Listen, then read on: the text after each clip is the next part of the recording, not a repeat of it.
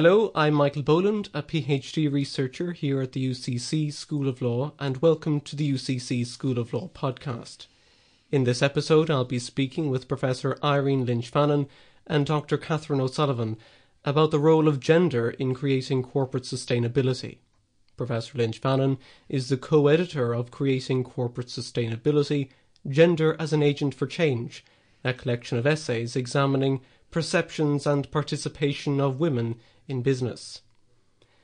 Among the many internationally renowned female scholars who contributed to the collection is Dr. Catherine O'Sullivan, whose essay challenges, amongst other issues, a popular media-driven narrative questioning whether the economic crash would have happened if there were more women in senior management positions in corporations and banks. Professor Lynch-Fannon and Dr. O'Sullivan, you're both very welcome, and thank you for joining me. To begin with you, Professor Lynch-Fannon, how did this collection of essays come about? Hello, Michael. Well, this collection of essays came about as a result of my engagement with a sustainability scholar based at the Faculty of Law at Oslo University, Beate Sjofel, and we share a common understanding in relation to the role of the modern corporation and the regulation of the modern corporation. But we also share a common experience in relation to being female academics trying to operate in a predominantly male part of academia. And as a result, we also have an interest in gender equality and the role of female business scholars. So to cut a long story short, we are both part of a network of female business scholars called the Daughters of Themis, which was started by Professor Beate Sjofel and is operated by her and Dr. Roseanne Russell, amongst other female scholars at Bristol University. So we gather for yearly meetings, and one of the yearly meetings happened to have a lot of contributions in it, which had a number of common themes, but one of them was the role of women in relation to business management, but also in relation to activism, in relation to corporate actions. So we identified three different ideas. One about the role of women and gender equality, broadly speaking. The second about corporate power and an assessment of the modern corporation. And the third, and really most important in terms of challenges facing society, is the idea of sustainability and sustainable development. So we tried to link those three themes together and then sought expressions of interest from our network of female business scholars, and then brought others into the collection of essays, including Catherine O'Sullivan, who has written this wonderful chapter, which I think you're going to talk to her about. And so that's how it came about. And then the Cambridge University Press agreed to publish it, and we had a very efficient publishing process, so that all worked very well, and it was published in 2018. And Dr. O'Sullivan, your contribution really ties in with these three goals identified by Professor Lynch-Fannon, the role of women and gender equality, corporate power and sustainability. And you speak about these goals in the context of, amongst other issues, the economic crash, saying that it isn't enough just to involve women in corporate governance structures, but that organisations must take measures to change underlying gendered business cultures. Yes, and this is because the sociological literature shows us that people adapt their behaviour in order to fit into whichever groups they are with and what the dominant behaviour is within that group. And we know this from our own experience. We don't actually need research to tell us this. We know we behave one way in work, we behave another way with our friends, we behave another way with our families, and behaviour that we would regard as being acceptable in one context, we would never dream of doing in another context. So from our own personal experiences, we know that we adapt who we are, how we present ourselves in different social situations. And in the context or the social situation of the corporation, there are particular forms of behaviour that are encouraged or condoned. And one of the ways in which criminological research and sociological research is very interested in this is in the ways in which those preferred performances are gendered as male, and how that gendering impacts negatively on society. And amongst those stereotypical male qualities is, amongst other things, working long hours, the fact that the corporation is focused towards wealth maximisation. All of these are masculine and therefore undermine the role of women in the corporation. Yes, and I think it's very important to make that distinction between men, women, feminine, masculine, that behaviours are coded as being masculine or feminine, but they are not necessarily the sole preserve of either men or women, and that they are behaviours that can be adopted by people wanting to succeed in the particular environment in which they are behaving. And one of the key points that I wanted to make in my chapter was to talk about the fact that if we just add women into existing corporate structures and the corporate environment without actually changing the underlying gendered masculine nature of the corporation, we are not in fact going to do anything, because women who want to succeed in the corporate environment will adopt those behaviours that are the indicators of success, which are behaviours that lead to problems in corporate governance, in the promotion of dangerous, reckless behaviour. And if women are unhappy with those behaviours, they are more likely to exit corporate structures. And we see a huge amount of litigation in response to very problematic sexist behaviour in corporations at various sectors. And you hear about it in all sorts of media in relation to, the bro culture in various masculine-dominated industries. And a lot of this masculinity is exerted through discursive practices as well, as you identify in your chapter. So clearly this masculine behaviour does lead to increased risk-taking and can also lead to corporate crime. But what are the prospects for sustainability of this gendered corporation, this gendered male corporation? Well, I suppose to maybe focus on the first part of your question, which is this idea of, it leading to corporate crime. I suppose one of the problems that we have is that our understanding of corporate success is a very limited understanding and very much focused on wealth generation, both personal wealth generation and company wealth generation. And risk-taking behaviour then, both licit and illicit, becomes recast as innovation and rewarded, and it allows individuals to achieve success in that very narrow economic understanding of it. And corporations actually encourage risk-taking because they link promotion to those who are generating the most profits for them. And if you find it difficult to attain profit through legitimate means, well, then you will try to seek it through illegitimate means. So the very nature of the promotion and rewarding of success in business is geared towards that sort of behaviour. And it makes illegitimate means of achieving profit attractive. And if you are then part of a broader societal culture or in a business where you think that everyone else is doing it, that it's normal to bend the rules, and in fact bending the rules and finding loopholes is actually encouraged, well then you're going to find it very easy to firstly justify, bending the rules, and then it's a short step from bending the rules to breaking them. So yes, our current business cultures certainly do encourage risk-taking and do encourage criminality. And then, of course, companies themselves are partly responsible for that. And I would imagine as well myself that because of the, as you discuss in your chapter, their pervasive masculine hegemonies within the corporation, all things that would be associated with sustainability, like ethics, care, responsibility, even, dare I say, respect for one's colleagues, they are all considered feminine qualities and therefore could not exist within the masculine hegemonies because they would have an emasculating effect. Yeah, absolutely. And you see as well that carries through in the way in which men police other men in corporate environments, that you are discouraged from articulating those types of concerns because that is not what being in business is supposed to be about. Being in business is supposed to be about profit maximization. So if you talk about environmental concerns or broader sustainability concerns, you are not a true business person. And by business person, I mean businessman.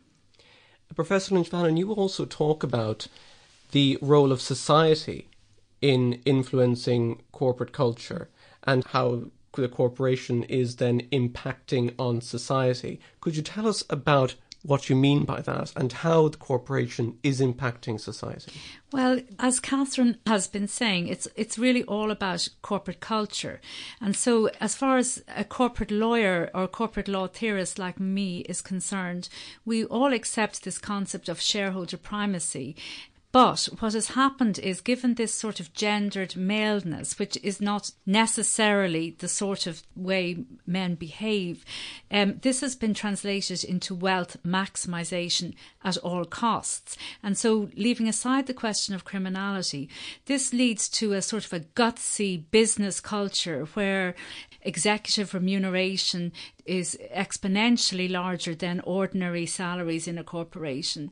Employee exploitation is acceptable, so there is this constant search for the cheapest goods, the cheapest labour all across the globe. And also this sort of lack of care about the environment, so the exploitation of the environment, all sort of created in a societal acceptance that if you, as Catherine says, are a true business person and really understand the motivations of business, these are things that only the soft guys care about. And that is really very difficult. But when you're trying to accept the challenge to change corporate culture, one of the things that I feel very strongly about is this phrase I often use, that law matters. Because even if you have a legal framework which is sometimes laughed at or not enforced as much, over time, law matters and changes cultures. So if you think of gender equality as an example, no self-respecting business person will stand up and say, oh, we're not going to pay women the same as men, because it's now not acceptable to say that. And the law has actually created that environment. Now, whether the law is flouted is another matter, but law does matter over time. So that's one thing. But I have also begun to rethink the role of corporate social responsibility, because if we think of sustainable development, we have a raft of environmental laws also. And so people will not now stand up and say they pollute at large and what's wrong with that. But nevertheless, they do. But that said, we have a framework that makes things unacceptable.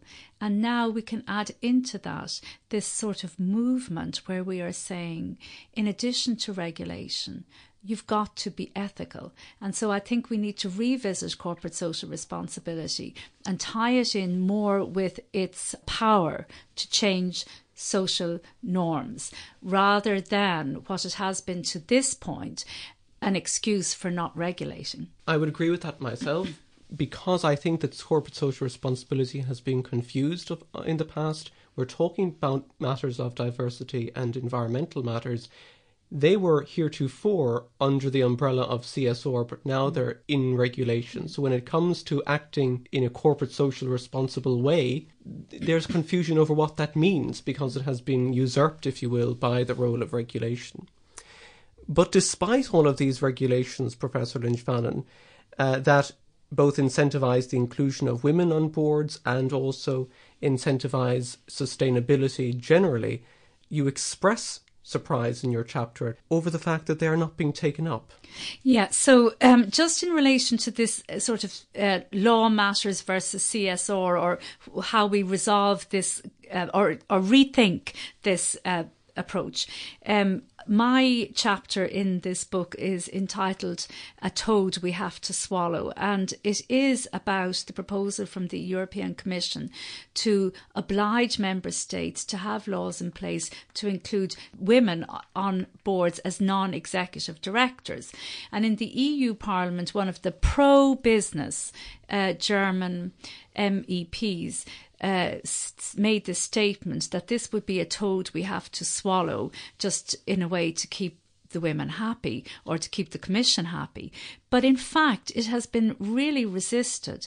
And very interestingly, as I think Catherine sort of alluded to, a lot of women who are business women have collaborated in this resistance by gladly joining clubs that are called the 30% Club, or these sort of voluntary movements to include women on boards. But that's the problem with corporate social responsibility. as Noam Chomsky very famously described it, it has been hijacked by those who are resistant to regulation. And the reason I'm surprised about all this fuss about this directive is that there has been so much regulation of the corporation to achieve gender equality that this little directive has become the battleground for people who are wanting to resist regulation. They don't give a fiddlers about whether there are women on boards. It's the resistance to the regulation that is really the issue. It's interesting how a lot of these directives from the EU are saying that we need gender diversity on the non-executive boards, which isn't really then achieving gender equality at all, because it's so fine to have a male-dominated corporate board, but then on the non-executive boards we can have more women.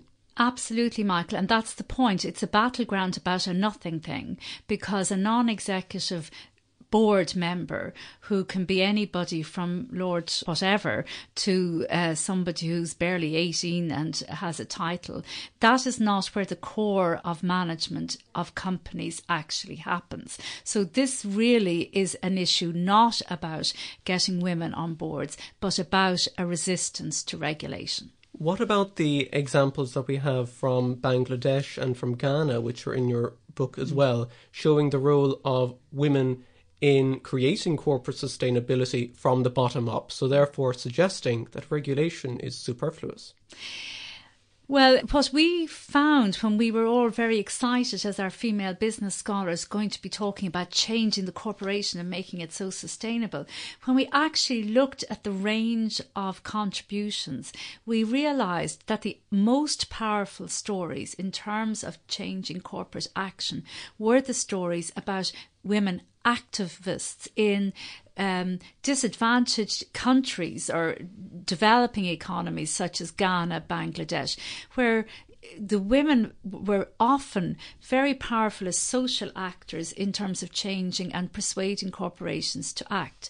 But regulation is not superfluous. It just was, we found to our dismay that it was these women, the Bangladeshi garment workers, the women of the Ogoni tribe in the Niger Delta, that were more willing to be brave about changing corporate culture as compared with the people that I have been talking about, the women who accidentally perhaps join the 30% club rather than saying to their corporate colleagues, well, what's wrong with the directive? This sort of anti-quota type of approach. So to be truthful, regulation is not superfluous.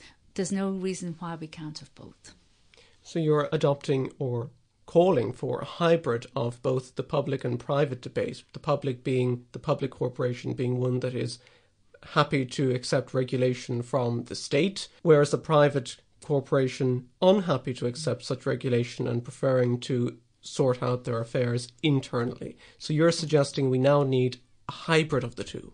Yes, so corporate law theorists like myself divide into two supposed camps. One is the idea that the corporation is a creature of public law, because you wouldn't have corporations without the state allowing people to create this business vehicle.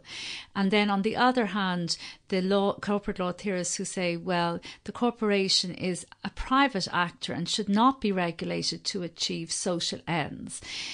As it happens, in continental Europe, and in fact, therefore, in relation to EU social policy, it is very much assumed that the corporation is a public actor and can be regulated to achieve social ends, for example, gender equality, or sustainable development goals such as the creation of good jobs, quality jobs, which is part of EU social policy as well. Whereas it's more, for want of a better word, Anglo-American to describe in theoretical terms the idea that the corporation is a private actor and should not therefore be regulated to achieve social ends. This is a debate that has become polarised, as you have pointed out. But certainly that polarising of the debate is somewhat imaginary and theoretical, because in reality, of course, corporations are regulated all the time to ensure there isn't crime, there isn't securities fraud, all sorts of different things, environmental pollution. So all of a sudden digging up this idea that the corporation should not be regulated to achieve social ends, it's like taking a little silver revolver out of your back pocket and deciding you're going to shoot this particular thing because it doesn't suit. And the EU directive on asking to have women on boards as non-executive directors is exactly the sort of event where the little revolver comes out and people say outrageous things like, this is a toad we have to swallow, because it plays well to your business community that have elected you back home in Germany as an MEP, I suppose. Dr. O'Sullivan, this is something that you also touch on in your essay, where you argue that corporations are part of corporate and societal culture, and as such they will respond to norm-setting cues in their social environment. Yes. Basically, my position is that cultures are not set in stone. It can be very difficult to change cultures, but they are transformable, and they evolve in response to internal and external pressures. We see this, for instance, at the moment in discussions around Me Too. This is the most current example of this. So there is actually very good reason to be hopeful that corporate actors would be very likely to respond to norm-setting cues, both within their institution through the means of various forms of conduct, codes of conduct that they could set up for themselves, and also outside of it by means of the types of regulations that Irene has been talking about, so designed to nudge them towards socially, economically and environmentally sustainable behaviour. And one of the reasons why this corporate actors seem to me to be ideal candidates for this type of behaviour is because they tend to be professionals who have invested time and effort in order to attain success through respectable means, namely through the attainment of employment in the corporate sector. And respectability is a desirable piece of capital, to put it in business terms, and the promotion of particular ways of attaining it can nudge individuals towards acting in those ways. So you're suggesting that, as you say, culture is not set in stone. We know this, Professor Lynch-Vannon, from the case law suggesting that even for-profit corporations can undertake other socially responsible endeavours as well. And Dr. O'Sullivan, you are then saying that corporations can respond to shifting social norms as a result. So the next question is, have they done so successfully, do you think? In my opinion, not yet. And this is because the two key solutions that have been proposed as a means of doing so actually sustain the problematic gendering of corporate culture rather than changing it or challenging it. The first is evidenced in the idea that corporate governance structures can be improved simply by adding women and stirring. By that I mean that if you just add more women into corporate structures, well then the behaviour of the corporation will change. But as I already said, it's far more likely that the behaviour of the women themselves will change, or else the women will leave the corporate culture. The second main solution has been the push of the business case for gender equality. This is an argument that companies with more women in them, particularly at board level, are more profitable. But as I've noted already, the focus on economic profit, almost to the exclusion of everything else, is one of the reasons why we're in the precise quandary that we currently are in. And in many ways, this focus on economic profit is counter to the goal of sustainability, in more properly and broadly understood. And it's interesting about that business case for gender equality debate. I noted from reading the chapters on Bangladesh and Ghana, in particular the one on Bangladesh, where Lorraine Talbot was discussing the Bangladesh Accord of 2013, which was a response to the Rana Plaza catastrophe. And what was interesting is that the business case both incentivized corporations to adopt the Bangladesh Accord, but also it was the business case which prevented the Bangladesh Accord from reaching its full potential, because it relied on the supplier companies, the factories, to report on the signatory companies, the global retail brands, if they were not complying with the accord. Although then they said we cannot do that because the global retail brand will go somewhere else to get their clothes manufactured, or whatever the case may be. So there it's suggesting the business case both incentivizes and disincentivizes the use of the Bangladesh Accord and CSR practice more generally. Professor Lynch-Fannin, how can corporate legal frameworks be changed to achieve sustainability? Well, there are lots of ways that corporate legal frameworks could be changed, but I think that one of the arguments that is made very powerfully actually by Victoria Baumfeld in her chapter is that in fact when we have made attempts to provide, or where attempts have been made to provide different frameworks for corporations, like the one that is used in the United States, the Hybrid B. It's a type of corporation where the structure, the ownership structure, is changed to provide for more sort of what's called socially conscious investment. Victoria's argument is that actually that these alternative business frameworks are not a good idea, because actually corporate law itself and the ordinary legal framework for corporations allows a corporation to be run in such a way that it is not profit at all costs. It's the all costs bit that is the problematic bit. So when you're talking about the business case in relation to Bangladesh, the argument is always used that if you regulate too much, this is going to be bad for business. But this really is a very false argument. And so Victoria and I and the various other female business scholars, our view, Carol Lau would be somebody else, our view is in fact that the current structure of a corporation allows for its management to make discretionary decisions to create a corporation which does generate wealth for its shareholders, but not at all costs. The part of what you're doing is also creating good jobs. Part of what you're doing is also creating quality products. And the area that I am particularly interested in at the moment is what we call ethical supply chains, because I know from talking to business people and corporate management that there is no way that they don't have full information about their supply chains. But that reality is cloaked in some sort of mythology when it comes to their customers. So when we are all shopping around at Christmas, we could be much more activist as consumers. We could be saying, well, where are these clothes exactly made?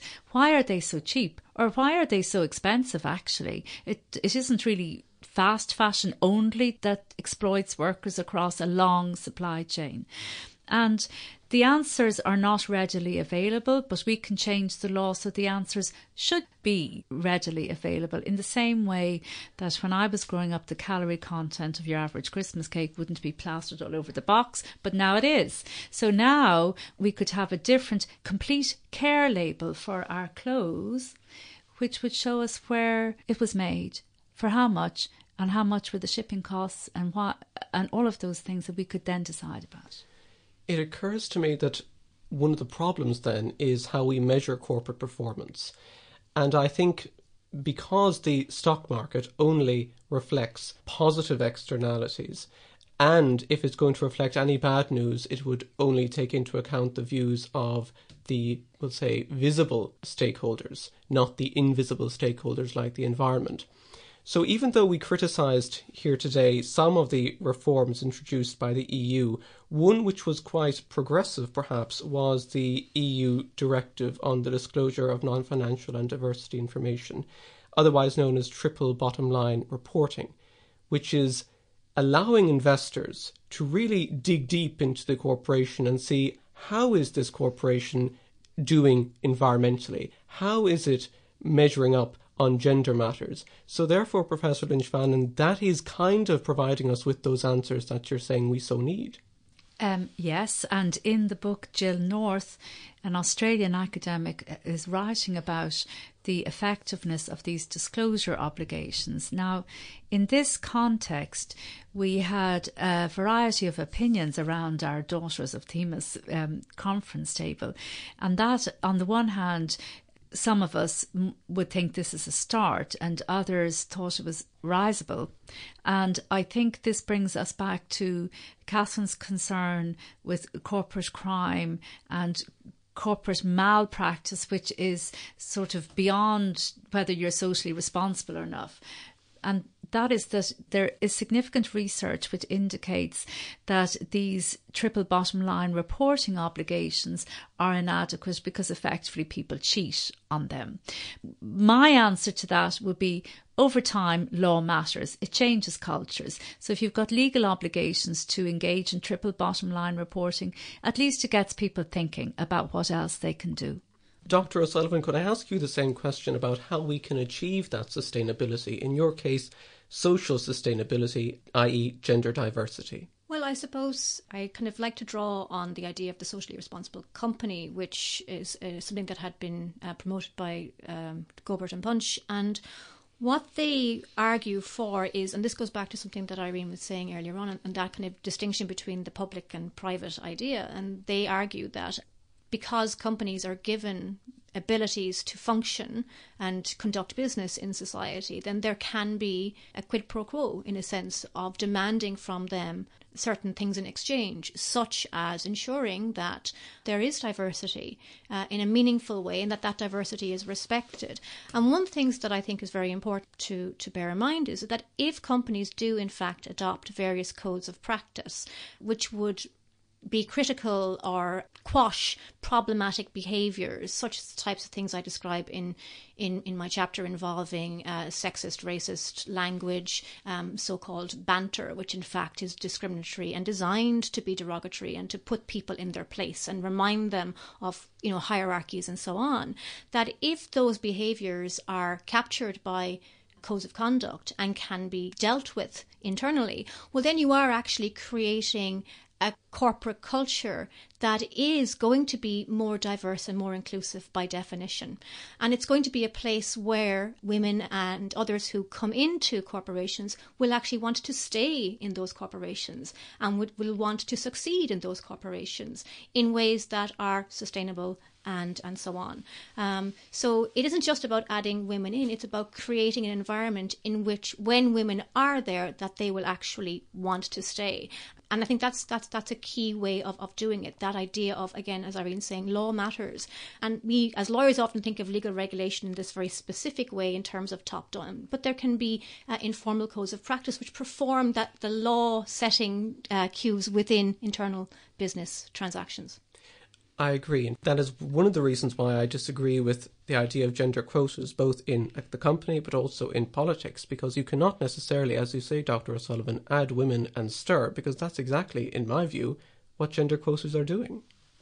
Well, there are some arguments in relation to gender quotas that I think there is some merit in relation to gender quotas, but I do think that gender quotas alone are not going to change things, that there has to be a real discussion as to what is the culture that is being promoted in a particular environment that is deterring diversity within that particular employment or that sector.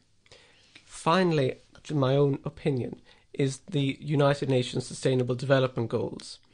And I think that while they are good and they are much lauded by our own president and his wife, who was speaking here recently in UCC about the United Nations Sustainable Development Goals, amongst other things, it's interesting how in Goal 8 there is a focus on economic growth, whereas the other goals, including Goal 5, is talking about gender equality.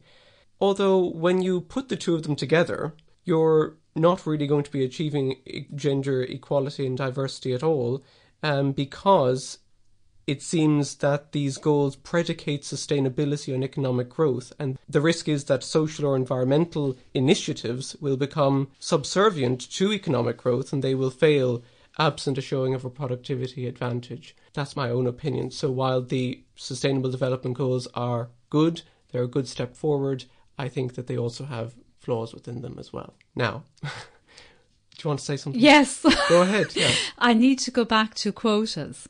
So the problem with this idea that quotas is supported by a business case or an outcome-based view is problematic.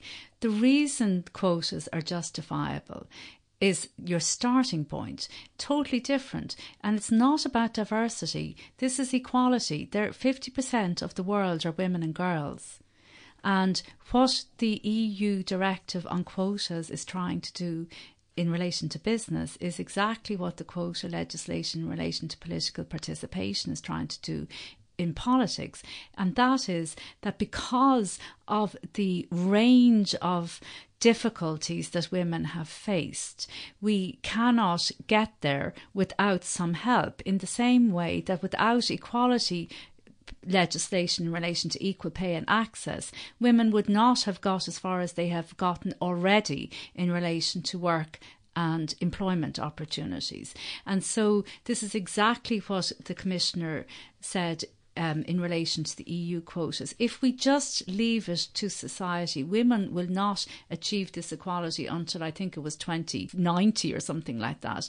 And the problem is that it's not that this is good for business, it's that you're losing all this European investment in education and skills by not encouraging women to participate in public life, whether it's business or politics. So it's not an outcome-based view. It's actually reflecting in some ways the idea that we're losing talent and skill from public life. So that's one part. Just in relation to your observation about sustainability and development and social goods, there is a very succinct argument that policymakers will make that development in terms of economic development seems to be a necessary backdrop to the achievement of equality and diversity, which I would distinguish from each other. And so there is that ongoing debate about how the UN has presented these sustainability goals. But one of the goals it does actually mention is the elimination of poverty. And when you read the goals in more detail, it talks about the creation of sustainable employment. Not any old job, but good jobs, and the elimination of poverty. So there is this ongoing debate about the balance, as you have mentioned, Michael. So we'll see how that goes. So I think what we can gather is that regulation is necessary in order to achieve this gender equality and diversity that we've been speaking about, but also sustainability. And without regulation, relying purely on social change, we'd be waiting a very long time, is the message I think that we're getting today. We'll leave it there. I'd like to extend my sincere thanks to both Professor Irene Lynch-Fannin and to Dr. Catherine O'Sullivan for joining me today on the UCC School of Law podcast. You can purchase Creating Corporate Sustainability, Gender as an Agent for Change from Cambridge University Press. The publication Board Agenda will also feature an article by Dr. O'Sullivan in which she expands on some of the issues we discussed here. Remember, if you enjoyed listening to this podcast, you can subscribe to future episodes via your podcast provider. I'm Michael Boland. Thank you for listening.